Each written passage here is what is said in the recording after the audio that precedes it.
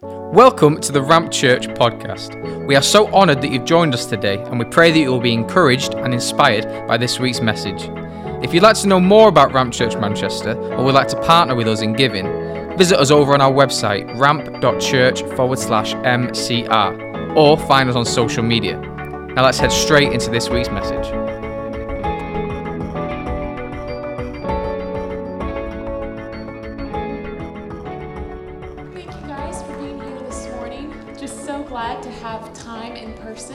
Dive into God's Word, and I'm actually going to be kind of wrapping up a lot of our series and recapping what we've been talking about the past few months. So we're going to do a little recap. Maybe you've recently joined Ramp Church. I just felt to kind of go over some of where the Lord has us right now. And I don't know about you, but I really value just the big picture clarity of kind of where we're all aimed at. And if you are a part of Ramp Church, or maybe you're visiting and you're looking for a church, I feel it's so important that we know the big foundations and the direction we're headed so we can just be unified. And we can walk in greater peace, right? We can know our place. We can know our assignment.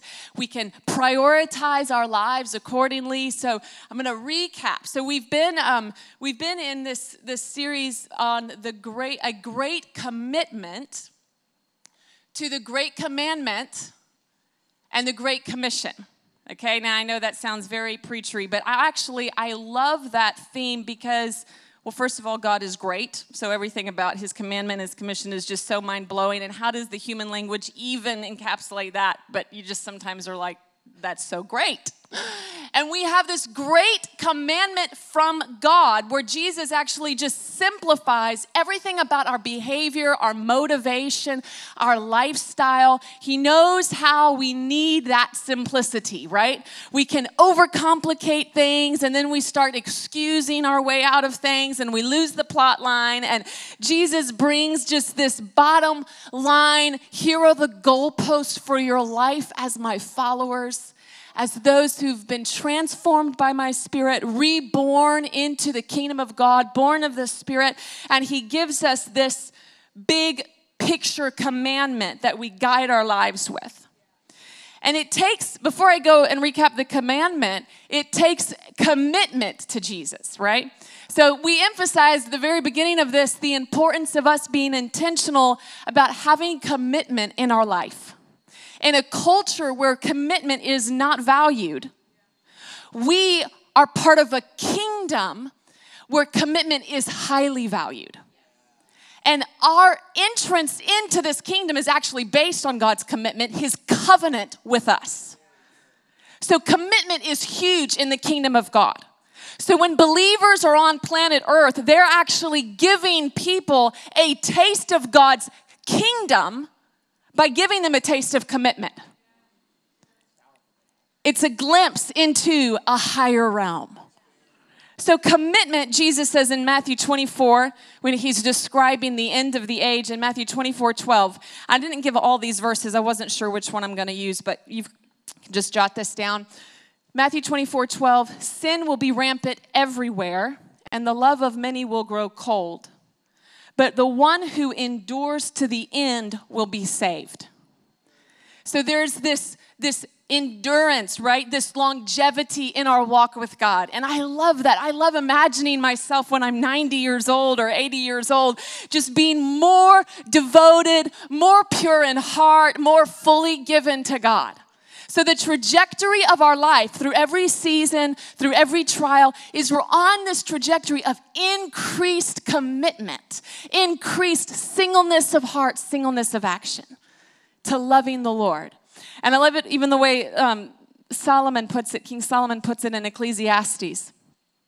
Finishing is better than starting. So as believers, we're called to this commitment, okay? And commitment to what? Well, commitment to God's commands, to doing God's will, God's way. We're entering into this new kingdom realm. We've been reborn, this new life. The way Peter puts it is we've been given this new life. God delivered us from the empty life our ancestors passed down to us. And now we have like this fullness of life, what Jesus says, this eternal life. And it's in seed form now, and we're going to get the full harvest of it at his second coming. We're going to step into the full manifestation. But we have this down payment, this taste of glory, this kingdom within us, where we are seeing God's goodness and glory in new dimensions, and displaying that to the world around us. So the commandment Jesus gives, you can find this in Matthew 22, 34 through 40. You can find this in Luke 10, 25. I'm just going to recap it for time's sake. But basically, Jesus is saying to this man who asked him, what do I do to inherit eternal life? And Jesus says, he's asked, what's the most important commandment? And Jesus says, love the Lord your God with all your heart, with all your soul, all your mind, and all your strength, and equal to it, love your neighbor as yourself. So we talked about the importance, right, of this vertical love for God, this devotion that's not just a part of our life, but it literally consumes everything about our life. It's every facet of our life is now baptized and immersed in this loving God back, experiencing his love and releasing that love that we've tasted and experienced to our neighbor, to the people that we come in contact with. We're doing what Jesus says with this commandment. We're loving as he has loved us. We are getting a revelation of the love of God. And that revelation is the motivation and the fuel and the image that we're copying, and that's how we love others. It's a different type of love. It's not the worldly type of love, right, that says, you love me the way I love you, and how you treat me impacts the way you get love from me. It's not that performance-based. It's not what Jesus says is the eye for the eye, the tooth for a tooth. It's not based on the person. The love is based on the way God loves us. So it's very otherworldly. It's a love, we're loving our neighbor as he has loved us, not how the neighbor loves us. We're loving as he has loved us. And this is how our whole life is centered around this. Everything flows from this. And then he gives us this commission. Jesus is about to go and ascend to the Father, and he's entrusting this mission to his disciples, the Holy Spirit in them, empowering them to fulfill his purpose, to continue the ministry that he has started. And in Matthew 28, 18 through 20, he gives what we call the Great Commission. And this is kind of the mission that every church, every local church ministry is like rallied and unified around this mission that Jesus entrusted to us. Yeah. And every church has kind of a different expression, a different flavor, but it's kind of like ice cream. It's like you can have an ice cream shop with 50 different flavors of ice cream, but it's all ice cream. And the church is like different flavors of this commission. Different expressions of this purpose for our existence, our assignment here on earth. And here it is. Jesus came and told his disciples, I've been given all authority in heaven and on earth. Therefore, go and make disciples of all nations, baptizing them in the name of the Father and the Son and the Holy Spirit. Teach these new disciples to obey all the commands that I have given you. And be sure of this, I am with you always, even to the end of the age. And when I preached on this a while ago, I was summarizing these two words in that passage is presence and purpose. Yeah. The purpose of our existence is to multiply and make disciples. To bring people into the kingdom of God. To know Christ, to make him known. But the presence of God is the promise in that commission. I am with you always, even to the end of the age. So we never have to fulfill his purpose without his presence. They're both there. So we've got this great commission, and this is why we are here on earth as believers. This is why when you get saved, you don't just automatically get raptured up to heaven. I mean, don't we all kind of wish that would happen?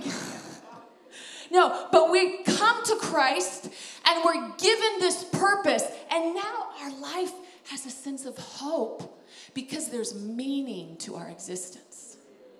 And the meaning to our existence is not just temporary, it's eternal. Now we are caught up in this eternal storyline. And we get to be a part of that. And there's lots of warfare around that purpose, right? There's lots of warfare in our place of assignment, in our place of doing what God's called us to do. But we have the promise that he's with us. And we have the promise that he has been given authority and we are sent. So every one of you, no matter what season of life you're in, just let that sink in, like the now season of your life, with the responsibilities and the schedule and the demands and the people, the purpose of your life right now is to make Christ known. To give people a taste, to multiply the people who are in the Father's house. Yeah. This is so simple, right? And yet, I don't know about you, but it's so easy to overthink, to excuse, to justify, to think, well, a certain season means there's some sort of exemption pass to me having anything to do with that. But there's such peace when we can just like really clarify, again, what's the goalpost? As a newlywed, as somebody who's single, as somebody who's married, as somebody who's 12 years old, as somebody who's 80 years old, to simplify that bottom line, you're growing in this passion, this devotion, this desire for Jesus and the people he died to redeem. So this commitment to his commandment. You know, I love reading about the life of Paul, because when Paul's writing about his life to people like Timothy or Titus or the churches that he's discipling, he's quite clear. He says things like, Timothy, you've seen my life. You know what I'm about. Do what I've been doing and you'll have peace. And the confidence of that, I feel convicted by that, right? I'm like, if somebody looks at my life, do they know what I'm about? And if they mimic my life, will they have peace in the ways of God? So your life, right, is sending out these messages through the choices that you make. Very practical. Isn't it just wild how such epic things, the eternal destination of souls and the glory of God among the nations, gets seen through ordinary choices of how I spend my money, where I put my time, what I do, what I don't do in this temporary realm. Such glory just funnily, it is like what Paul says, right? This glory in these fragile clay pots. This power. So there's these messages that our life is sending. And from my life, I want there to be this clarity of what matters most, of what is truly worth treasuring. That when people, and my heart desire for you, Ramp Church, is that people can look at your life and the choices you make and the conversations that you get caught up in and the things that overflow from your heart during lunch break and all these things, that they get some sort of taste that Jesus is alive and that he is worth it. He is worth something from my life. Like here and now, not just in the other side of eternity, but here and now, there's a way to live for the glory of God. So then we went then to Acts, and we said, well, let's look through the book of Acts, and the people who heard this commandment and were there, some of them there right before Jesus ascended, some of them in Acts, who were founders of the early church, they saw him ascend into the sky. They heard him speak these words, and then they were there when the Holy Spirit filled them with power. So, what did that look like? How did that work out in their lives, these huge things of loving God with all their heart, loving their neighbor, making disciples? And we broke it down into kind of 6 different lines, so to speak, 6 different summaries of themes that we see in the book of Acts. And first we talked about how they waited on God through prayer and fasting. And we emphasized the importance of being a people who host the presence of God. Have you ever been in a conversation where, this is Joe and I, every conversation pretty much, where we both have so much to say that it's just like constantly, you can hardly get a word in. Just so talkative, so opinionated, just so much passion. It's like, he's like butting in, he's like, I'm sorry to interrupt, but I'm going to interrupt. And I'm like, well, I'm sorry to interrupt, but I'm going to interrupt. And then talking. And this is why it's so important to host God's presence, to wait on him. Because we need to give him space to speak. We need to give him room in the conversation. And I don't know, I mean, you know me, it's like I can pray, I can intercede, I can tell God what things, what's happening down here on earth we need to believe for. And that's quite easy. But to shut up and listen to what God wants to say, that's really where things change, right? That's where the improvement comes. And to be a people who wait on God in prayer and fasting means that we can be silent and we can give space in the conversation. For there to be this genuine back and forth, this beautiful communion. So we wait on God through prayer and fasting.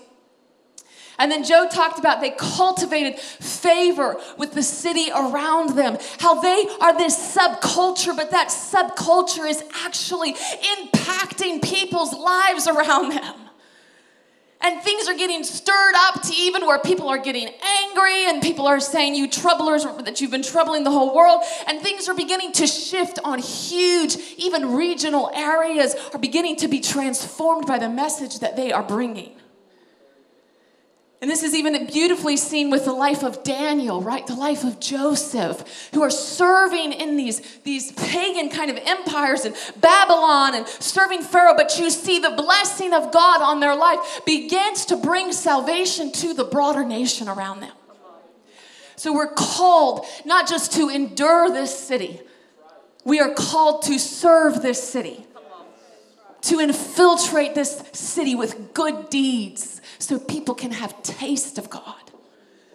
And then we talked about how our friend Chrissy, who's been a missionary in the Philippines, she shared about the summary of Acts and how they served the needy with time and money.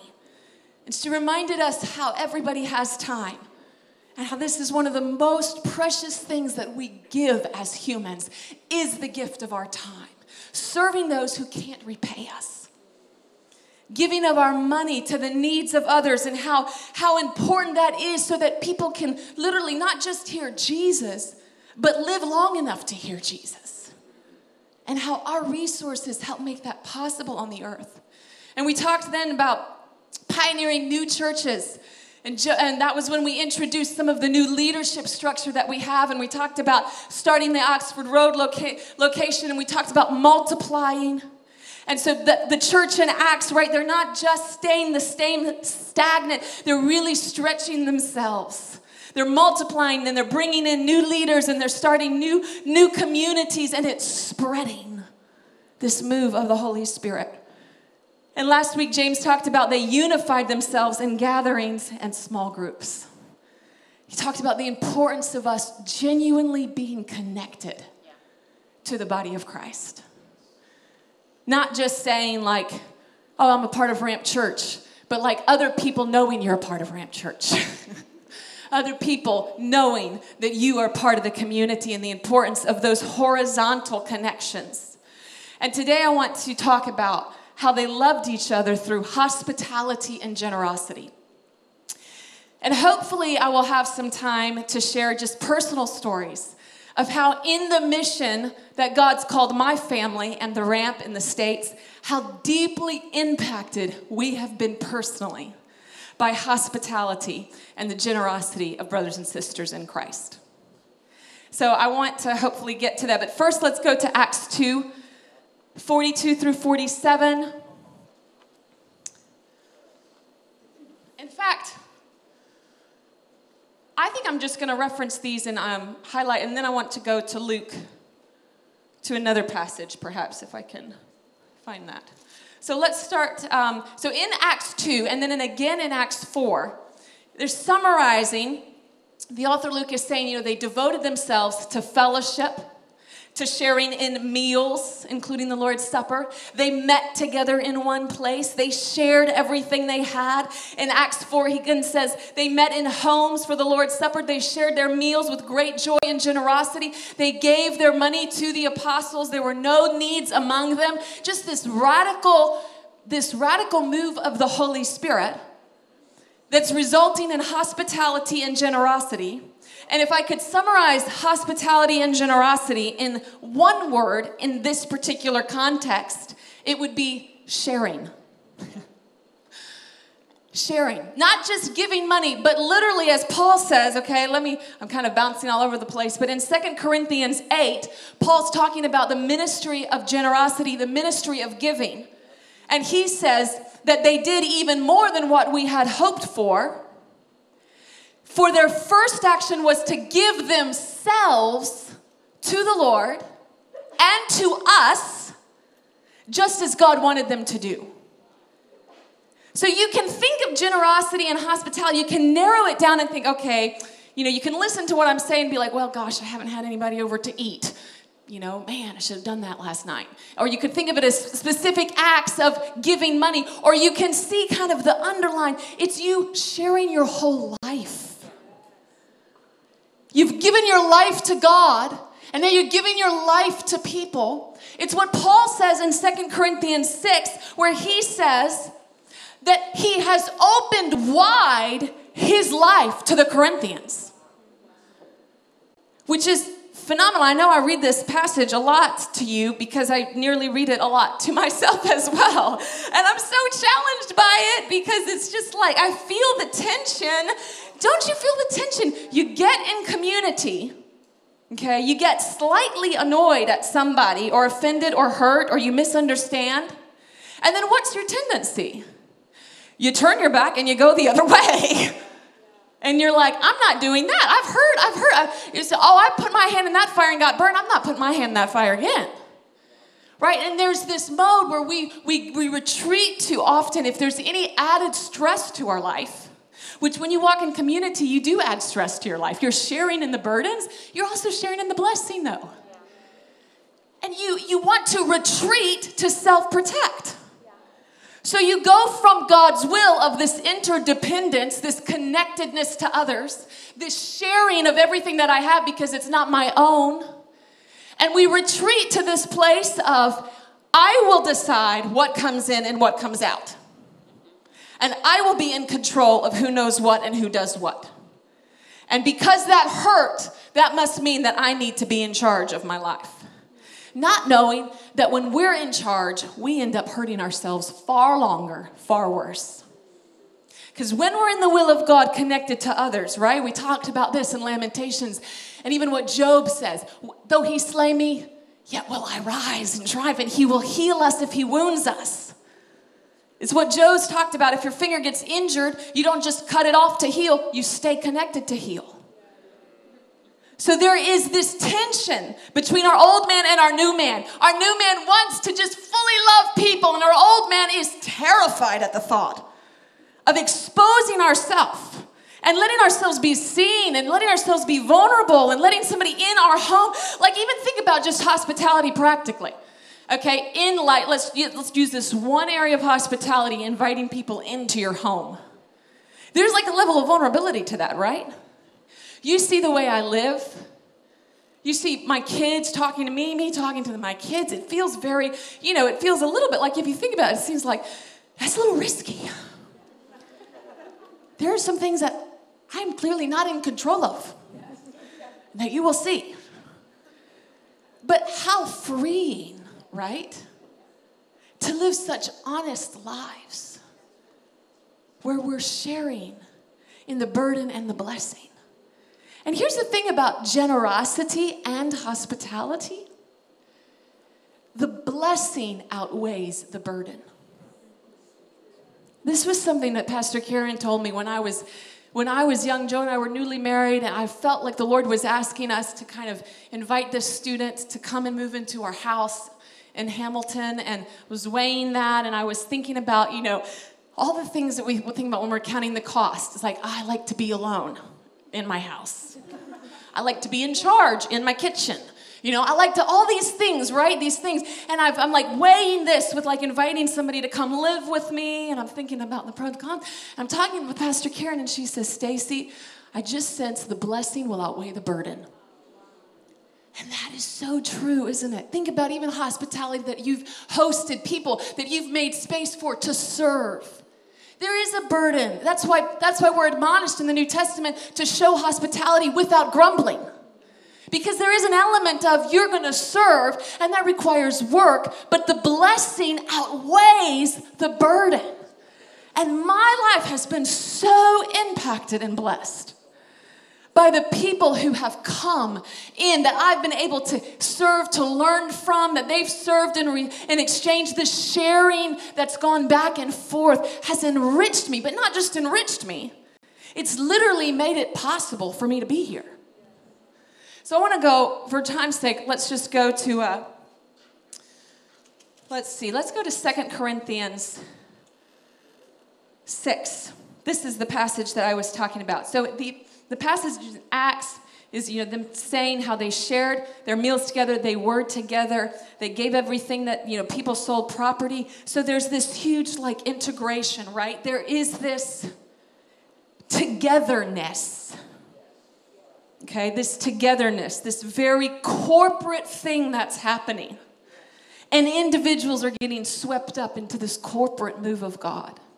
And Paul, so then I kind of was expressing, some of our reluctance, right? Even some of you who are hearing about communities, it's really hard for you. And even this morning in prayer, I sensed for you to be a part of a church, for you to be a part of a community, is you're kind of like Peter. You've been working hard fishing all night and you caught nothing. And Jesus shows up and he says, cast your net, go a bit deeper and cast your net on the other side. And Peter says, been there, done that, caught nothing. And when you hear us talk about communities and you hear us talk about commitment to a church, you're like, been there, done that, caught nothing. And I feel the Lord saying to you, here's an opportunity to respond like Peter, right? Lord, we've worked hard, we caught nothing. But nevertheless, at your word, we'll do it. And at the word of the Lord, he cast his net, and what happens? It's so much he has to call the other partners to come and help bring in the catch of fish. And some of you have been in church your whole life. And why is it that we don't just snap into community and fix ourselves there for the rest of our lives and it's smooth sailing? It's because we're all being transformed. We're all being changed. You're not the same person, hopefully, you were 5 years ago. I'm not the same person I was, hopefully, 2 months ago. We're all changing and growing together. So it takes this consistent, intentional yes to God and to his people. And there's such grace, right? And at the end of our lives, so Paul in 2 Corinthians 6, he's talking about his hardships.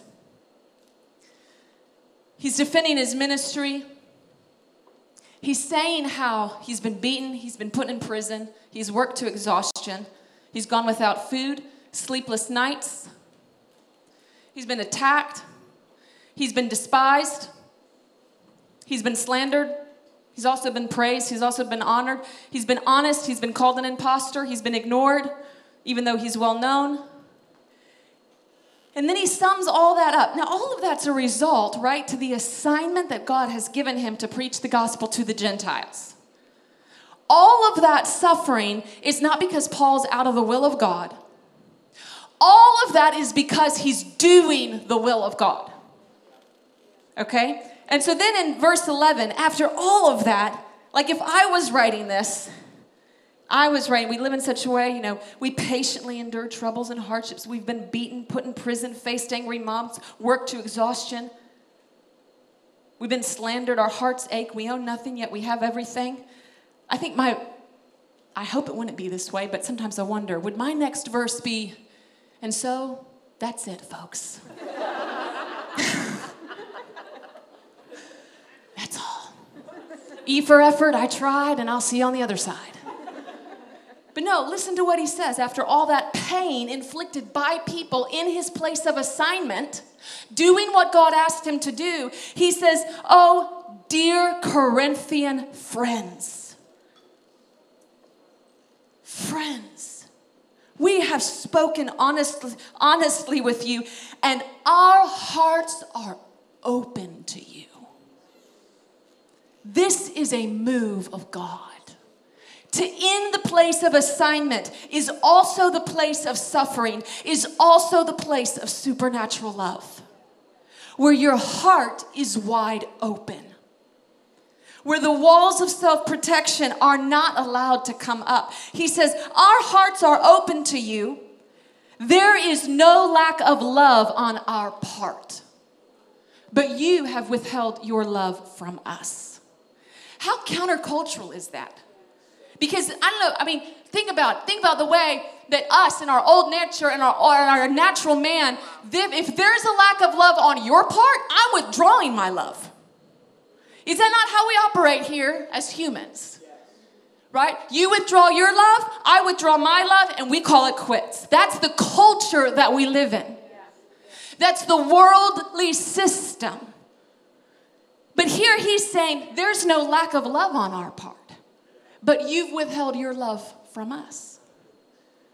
So what if as a community, what if a community of people, we've been so transformed, we're so walking in the Spirit, that our lives are so integrated in this sharing, in this meeting needs of people, that even when we're wounded, we can still, by the grace of God and the help of Holy Spirit, say, our hearts are still wide open.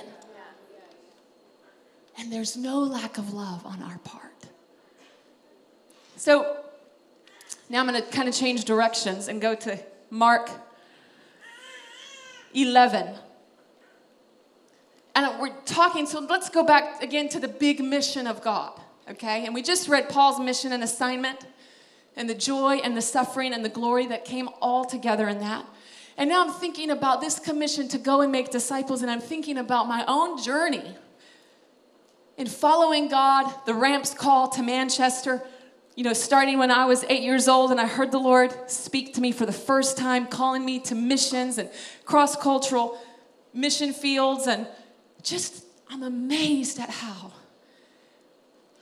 It's like you take generosity and hospitality out of my life, and there would be no way I could fulfill the mission of God. If other people didn't share their time, their resources, like I wouldn't be in this room. So God has given us this way of doing things, and that way is so interdependent upon the other parts of the body. I feel like I'm just like a broken tape. It's just like, because we so think when we get a word, we immediately kind of, sometimes, or at least myself, you just start seeing yourself in that word.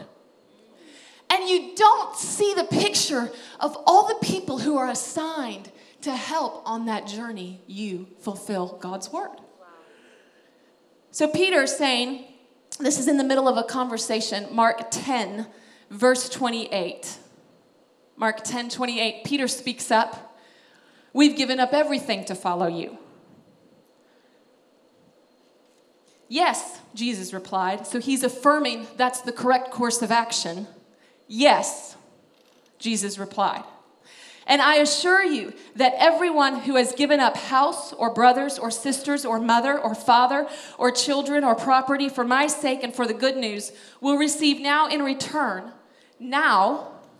100 times as many houses, brothers, sisters, mothers, children, and property, along with persecution. And in the world to come, that person will have eternal life. So this promise, right, of those who follow Jesus and take on these commandments and this commission, it costs so much. And Jesus is affirming that. And then he's giving them this promise, in this life and in the life to come, you will receive. So, I mean, I feel like maybe one day I will. I don't know. Somebody will write a book about how incredibly generous God is in fulfilling his word. But little tiny things, when you step out in the will of God. So first of all, we sell our house in Hamilton, Alabama. And it was a miracle. The real estate market was just like terrible. Like it was taking years for houses to sell. And so we were literally 3 days out from flying to go to Scotland. We didn't have a solution fully lined up yet. We were thinking, well, somebody's going to have to rent it. And this man knocks on our door, okay, 3 days before we're leaving. And he says, is your house still for sale? And we say, yes. And he puts, the day before we fly out, gives us a check for the asking price, and we sell on our house the day before we fly out. And I'm telling you, if you knew the real estate market in Hamilton, Alabama, that was a miracle. A miracle, okay? I knew people in that time who had their house for sale for 5 years. It was like, whoa, it's intense, okay? So that was a miracle. So then we fly to Scotland, and we're there, we're setting up our new home. We're trying to understand the accents, right? We're getting about 50% of what everybody says to us, and the wind's nearly blowing me and the girls away, and we're trying to survive. And we go to this service where Pastor Andy Elms was ministering to a church nearby. And I remember just sitting there, and the kids were sleeping on the front row. I mean, Chloe was 3, Olivia was 5, Claire was 7, and we're like just in shock, right? And then we find out right then before we went to that service, we had just recently found out that all of our plans had basically gone through the shredder for everything we were supposed to do in Scotland for situations outside of our control. And we were a bit devastated. We were like, what are we going to do? We were supposed to build this Bible school, and this person's resigned, and they're no longer able to run the ministry. It was terrible news in the natural. And in that church service, this sweet lady, her name is Naomi. I could cry just thinking about her. So she comes up to me, and she just simply welcomes me. And she asks about my life. She invites me to come to her Bible study on Friday mornings. And I didn't know anybody. If you've ever been new in a place, which I'm sure everybody's been new, there's this feeling of being invisible. You leave this place where you, like Hamilton, you like walk anywhere and you know somebody. And you come to this new place and you're like, do I exist here? Does anybody know me? And she saw me and she invited me to come in. And then she invited me for coffee. I remember I sat down, and there was just she's just a normal believer, right? She's a normal believer, a spirit-filled believer. She invites me to coffee. There's such a sweet anointing on her life. I just start crying. I don't even know her, okay? It doesn't take much for me to cry, but anyway, I didn't want to cry in front of her. I didn't know her. And I'm crying, and I'm telling her, all our plans have just gone to nothing, and I've been trying to fast, but I keep eating, and it's not working, and I'm tired because I thought all the fasting was going to be before we got here, and now it's like all hell's breaking loose. And she just listened, and she comforted me, and she just continued to invite me in, and then she texted me. It was the next day or something, and she says, I'm fasting for you. You don't have to fast. And I hardly knew her. And this is just such a beautiful example of the family of God, of brothers and sisters that enable the mission of God to continue.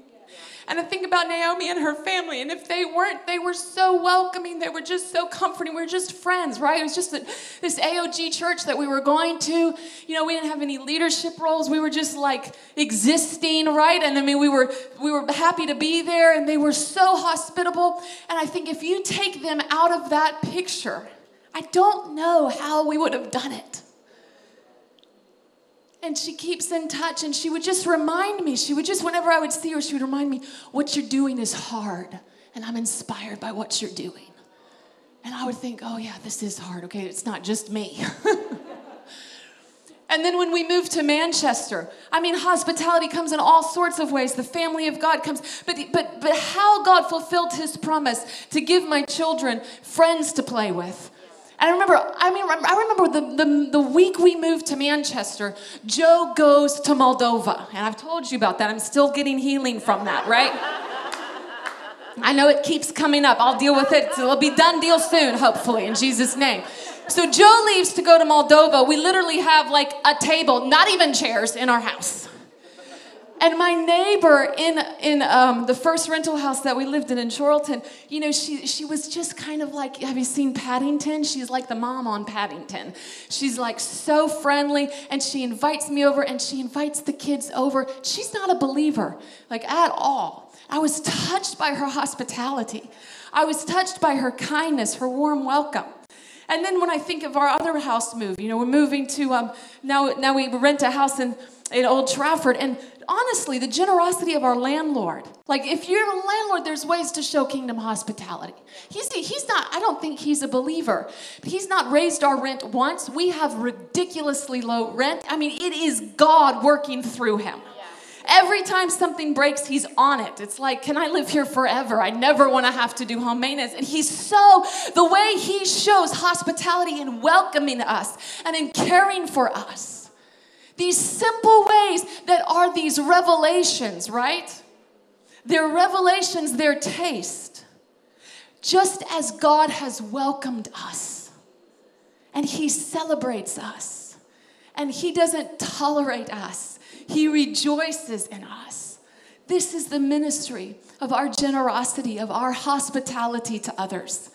I mean, there have been seasons, just in closing, where the Lord has asked Joe and I to do such, for us, very stretching financial things. And some of you have heard some of those stories about different, you know, we moved house. We felt, okay, this is great. We're going to have some margin, and we're going to save for maybe like, you know, just have a bit of savings for a house maybe to purchase one day. And as soon as we move in that house, God gives me this dream, and he says, give me all your extra and everything and more, just this stretching. And it was so hard. I don't say that to toot my own horn, but because if I can do it, hey, don't underestimate yourself. Okay? we're all in this together, and there's this battle between flesh and spirit, and it's like, oh, yes, oh. God, I want to obey, make me willing. So wrestled with that word, prayed about it. It was like, well, surely like that had to be maybe hormonal or pizza or something, because it just doesn't make sense how that's possible. And in the dream, he gave me a specific amount. And it was the voice of God in the dream. And somehow I woke up and I'm still like, I don't know. God confirms it, and we start doing this thing in the season where we were stretched. All our extra. And in that season, I cannot tell you how amazing God was. It was absolutely beautiful to see the care of God.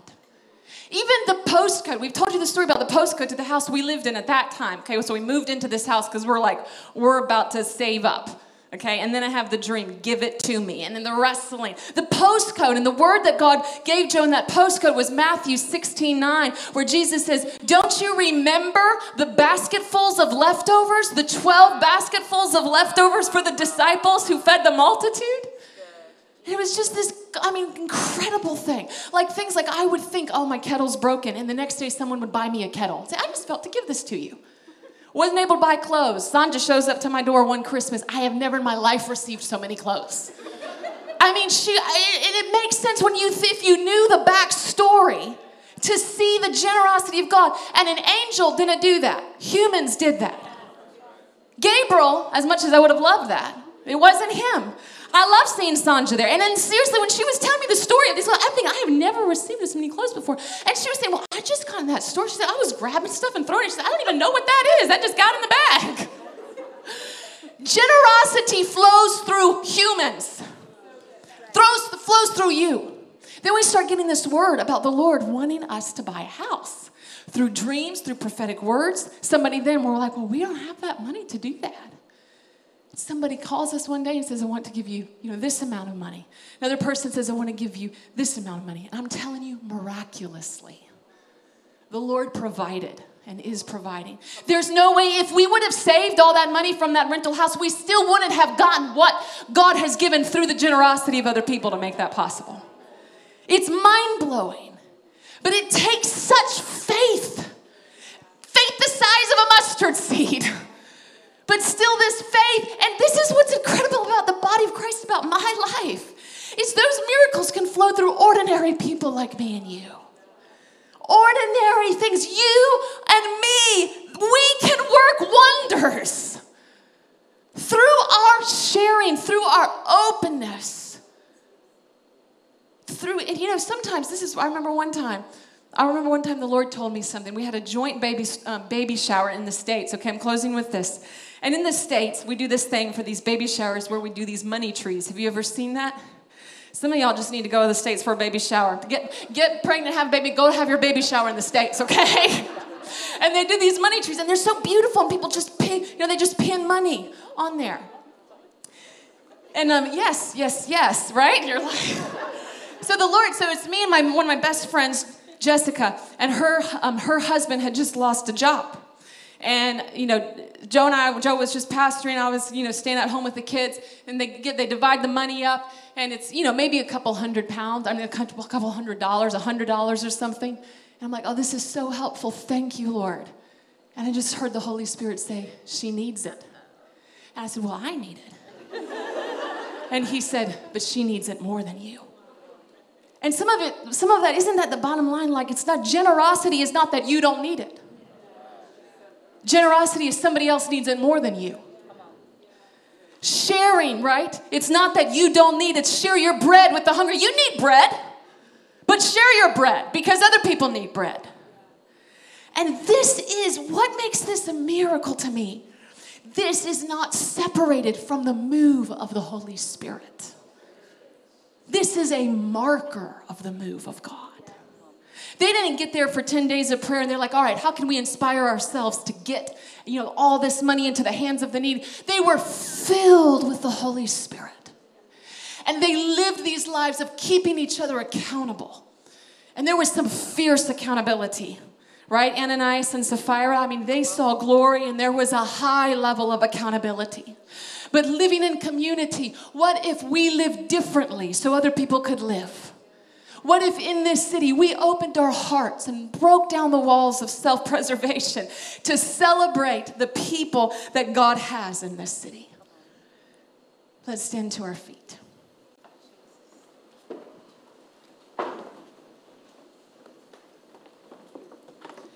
I remember one year I went back recently to Winter Ramp, and I had an encounter with God that was really, I don't know how to describe it, really. I just was, I encountered the Holy Spirit. The Holy Spirit came upon me, and I was just like, it's like my body started shaking. It's like I had no control over my body. I was shaking so much. And it was when I was preaching, I was in front of these, thousands of people, and I felt, my flesh man was like, what is happening right now? But my spirit was just overwhelmed with the presence of God. And one thing the Lord said to me so loud and clear said, Stacy, you cannot have control and revival too. And sometimes, right, we want to control. When you say hospitality, that touches on the me time. When you say generosity, that touches on the me funds.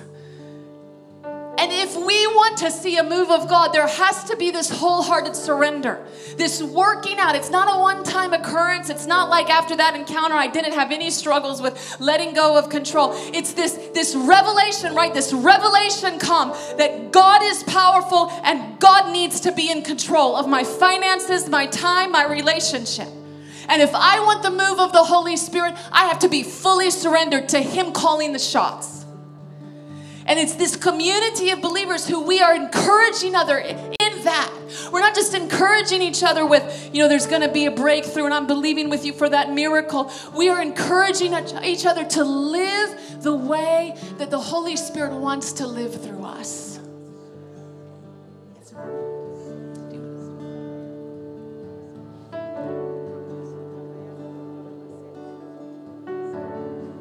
And, I feel so touched by seeing the Lord's promise. It's just incredible to say I have need of nothing. That we're fully funded in Christ. And that it doesn't always take angels, it just takes these willing vessels.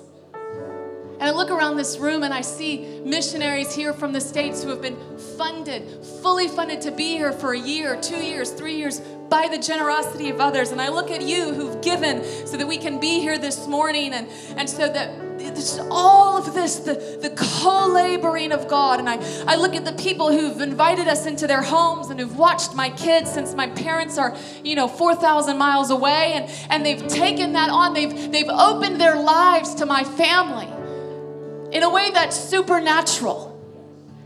And I'm so grateful. And I want every single one of you to experience the blessing that outweighs the burden, the call of God on your life. The blessing that outweighs the burden, the reward that surpasses the cost, the glory that far outweighs the suffering. When you say yes to the assignment of God, to the stretching, to the relinquishing of control. So let's just close in prayer. I want our prayer teams to come up.